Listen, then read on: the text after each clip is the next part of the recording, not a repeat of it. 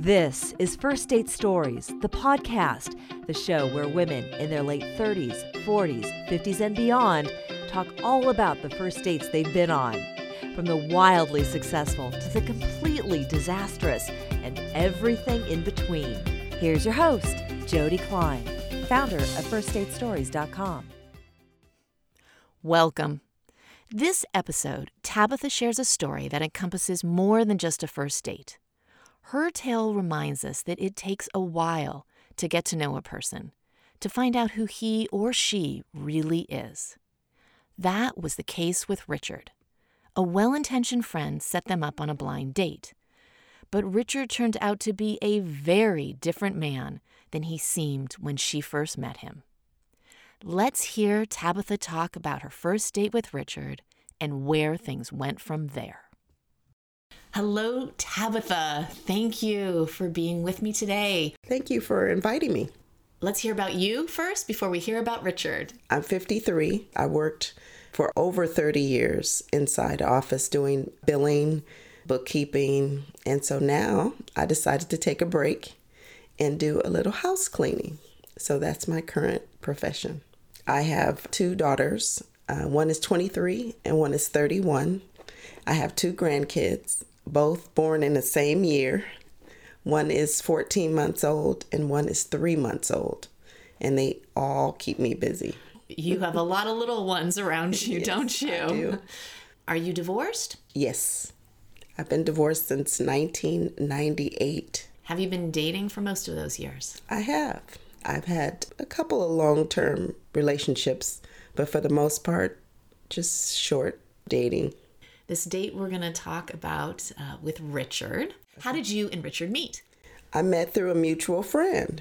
I used to work at U-Haul back in the 80s, and I've kept in contact with one of the repair managers. And I see him all the time because I always have maintenance issues with my car. So he asked me, was I dating? And I said, no, not right now. He said, I have the perfect guy for you. Wow, that was very considerate of him. Yes. And so he asked me if he can give him my number. And I thought, okay, you can give him my number.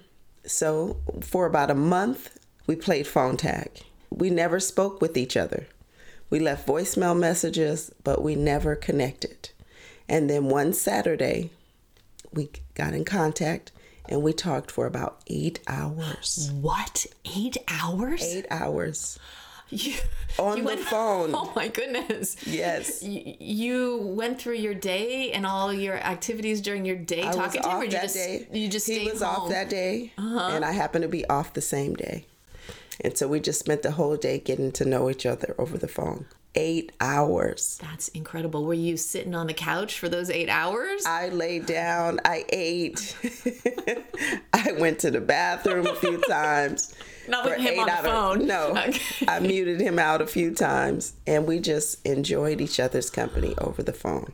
So what was it about him that you immediately responded to? Well, just the communication, listening, telling stories, laughing. We did all that over the phone. We got to know each other over the phone in one day.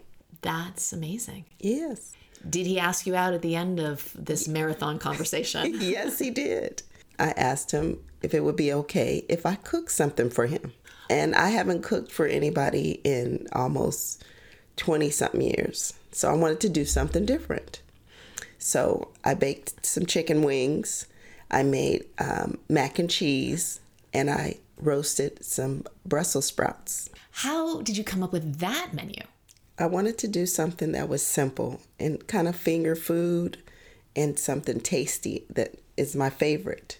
Did you invite him to come to your place, or were you guys meeting somewhere else? Well, I decided to pack a picnic, and I was thinking of somewhere in between where we both lived, and there's a lake in the middle of where we live. Perfect. So he came and picked me up. Perfect gentleman, opened the door, and we headed to the lake, which was about maybe 1.5 miles away from my house. So after the marathon conversation, you did some emailing and exchanged photos? We did some texting. Texting? And we exchanged photos. I got a chance to see what he looked like. Very handsome gentleman. He actually sent you a photo of how he looked at the time. Yes. And I actually sent an older photo. You didn't. I did. Why did you do that? Because I didn't have anything current. Okay. And so I sent something that might have been about 6 months ago. Okay. So it wasn't too old. Okay. I still look the same. Okay, good.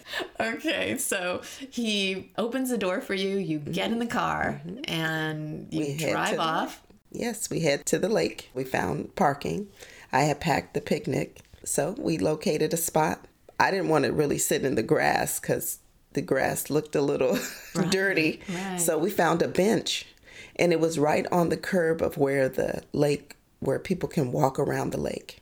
So I laid out our food, and it was still a little steamy hot. You had just made it. I had just made it right before he got there. Oh, wow. So I had plates for us, I had cups, I had water bottles. So I laid out our picnic on the bench.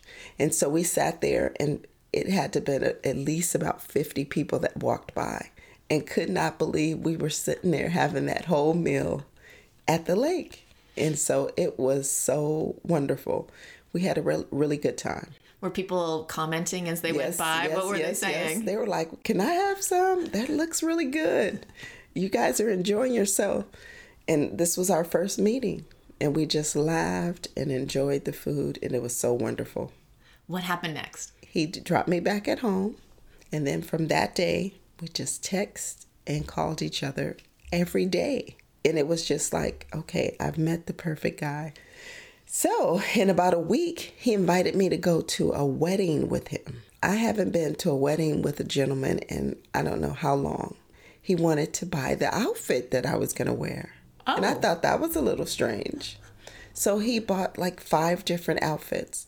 And the outfits that he bought wasn't for my body frame. Did you tell him what size you were? Yes, I told him that I was a large or a 12. Anything bigger is fine, but nothing smaller than a large.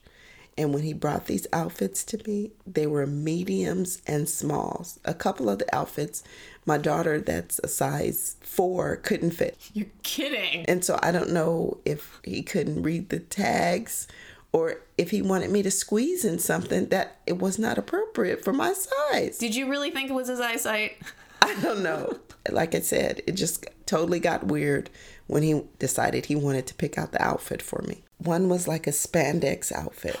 White. Oh my goodness. I couldn't believe it. So I told him, let me pick out my own outfit for the wedding. And so he's out shopping. He's at a boutique right around the corner from where I live. And he says, I see this perfect outfit for you.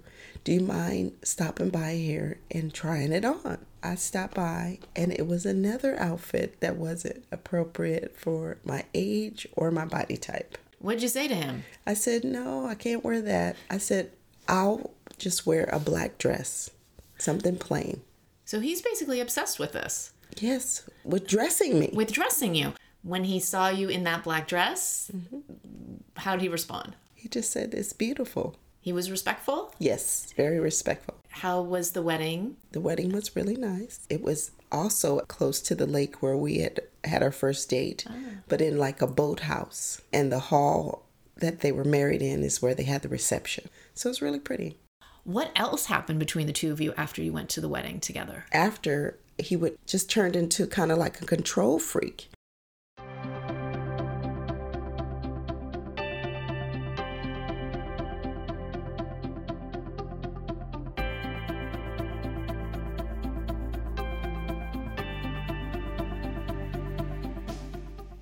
He would want me to text him in the morning when I got up, text me when I got home, text me in between cleaning jobs.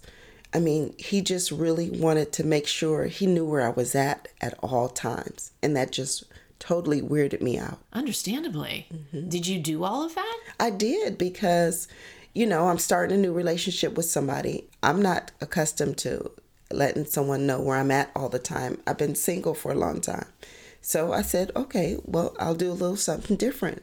But it got completely out of control. Then what happened between the two of you? Well, I didn't know that he was religious. Every time that we spoke, he would always want to pray. And he's Baptist, and so they do a lot of praying. It was just like an obsession of praying. that everything worked out with us. Oh, that's what he was praying about. Yes. He wanted the two of you to pray for your Relationship. the success of your relationship. Yes. And that was odd to me. Yeah. I'd never had that done. And so it got kind of weird after that. If he couldn't reach me during the day, then I would get a long scripture. Ooh. And the scripture would cover up the whole frame of my phone. It would be so long. Did you respond to those? How do you respond to that? And I don't go to church. Right. So it got kind of weird. Yes. And so I can understand. I told him, we need to talk. And so I headed over to his house, and he wanted to tell me about his past relationship or marriage. And then he started showing me pictures of all the text messages that he had taken pictures of from his ex-wife. Huh? Exactly. So he had snapped, like screenshotted Right. the text messages and then had printed them out. So he had a binder full of all these text messages. He had a binder of messages Yes. that were text to him. Yes. How did he explain this to you? Well, he said the reason was someone had sent him a CD from his ex-wife, and it had pictures of her with other people. And then he started going through her phone, and then he goes on and on and on about this ex-wife. Then he showed me a picture. I looked like her. You looked like her. That's what this was about. Yes. He wanted to dress you in her clothing? Yes. Is that what was Yes. happening? Yes. Ooh. It got really weird. That is creepy. Very creepy. Did you see any signs of this after your first date or while you were at the wedding? Not at all. Just like I said, really nice guy, perfect gentleman, get the door, pay for everything. I mean, he was just a really, really nice guy, but just wanted to be in control. And the scriptures, I would get scriptures in the morning. I would get them in the afternoon. I would get them in the evening. Yeah, it was a little overwhelming. Oh my goodness. Tabitha, what did you do? What did you say? I said, I'm going to have to call the mutual friend and see if I can find out a little bit more information on him. And so I called him, and he said, yes, he had a really bad breakup and divorce with the ex-wife. She had cheated on him. And so him sending me scriptures and keeping up with me every day was just to make sure that it didn't happen to him again. That was the end of the relationship. How did you end it with him? So I texted him and told him that we needed to talk. We set up a time to talk on the phone. And I told him that we're going to have to go our separate ways. That he's really religious and I'm not. And I don't want to take it any further. I didn't want to tell him that I was creeped out. But I just wanted to see what his response would be. And then all of a sudden, he was like, oh, come get all your things from my house. Your things from his house? Right. What and things so I had left like a pair of shoes and probably like a little overnight bag. And he wanted me to come get them immediately. Did you? I did. And so when I get there, he has like a entourage of guys at his house. People I've never met or never even heard of. Like he was going to need these people to protect him from me. Were these men standing outside his house? They were inside the house, but when I called to tell him I was there, they came out with him like they were his bodyguards. Oh my goodness. It just got creepy. This is just so over the top. Yes. And then later I found out that the ex-wife had jumped on him. And so he was frightened.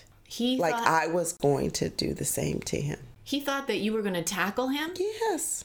It was completely weird. What did the guys with him say? Were they apologetic or They didn't say anything. They didn't say anything. Once I told him I was outside, I told him just bring my things to the car. He brought him in and he was like, I really care about you. And I said, I wish you the best. And I drove off. Did you ever hear from him again? Never. I never heard from him again. And so our mutual friend is also religious. He's a deacon in the church. And he kept asking me, he said, has he checked on you, since you guys had broken up? I said, not one day. Tell me, what did you learn from this saga? Because it was a saga. You really need to find out how the last situation ended with someone. The mutual friend, he said his wife had told him not to fix me up with him after the fact. She kept telling her husband, don't connect those two. That's a girl that you've been friends with for a long time, really nice girl. Don't fix him up with her. So maybe another lesson, if a man is setting you up, ask him what the woman in his life thinks of it. Oh, yes. What do you think? Is that something I definitely would. You'd suggest? And I've known the wife, all the same years that I've known him. And I should have reached out to her just to get her opinion. Right. And then I probably could have avoided all of that craziness. That was a lot of craziness. Mm-hmm. It didn't stop you from continuing in the dating world, did it? No, it did not. It just made me a little bit more curious about their previous relationships. And I don't normally ask about previous because we're working on current. I think men handle breakups and situations a little different than we do. All right. Wow. Well, Tabitha, thank you for sharing that tale. And I'm so glad that it ended in such a way that you were fine and safe and able to just move on with your life. Yes. And you have. Yes, I have. And you have. Mm-hmm. So bravo. Thank you for being on the podcast. You're very welcome. Thanks for listening to this episode. If you have your own take on this story, head on over to firstdatestories.com and leave a comment. While you're there, check out the articles about celebrating singledom and dating in midlife. First Date Stories provides inspiration, camaraderie, and support for single, divorced, and widowed women in their late 30s, 40s, 50s, and beyond. While you're on the website, you can also tell us about a memorable first date that you've been on by popping on over to the share section of our site. We are always up for a good story, and we may invite you to be a guest on a future show. We also have a bi-weekly newsletter. If you haven't subscribed to this podcast, you'll find us at iTunes, Spotify, Google Play, or wherever you get your podcasts. You can also connect with us on Twitter, Facebook, Instagram, and Pinterest. And now for a quick run-through of the legalese. This podcast is for general information and entertainment purposes only and is not intended as professional advice for our listeners. We suggest that you always consult with your own personal coaches and advisors. First Date Stories does not recommend or endorse or object to the views or topics expressed on this podcast. Also, the names of the guests are changed for privacy purposes. This podcast is produced and edited by Kim Paletti and Lisa Gray of Sound Mind Productions and is brought to you by Espoir Ventures. First Date Stories is here to help you be your best you, to cheer you on, and to keep you going on first dates, because beyond your next first date may be the long-term love you're seeking.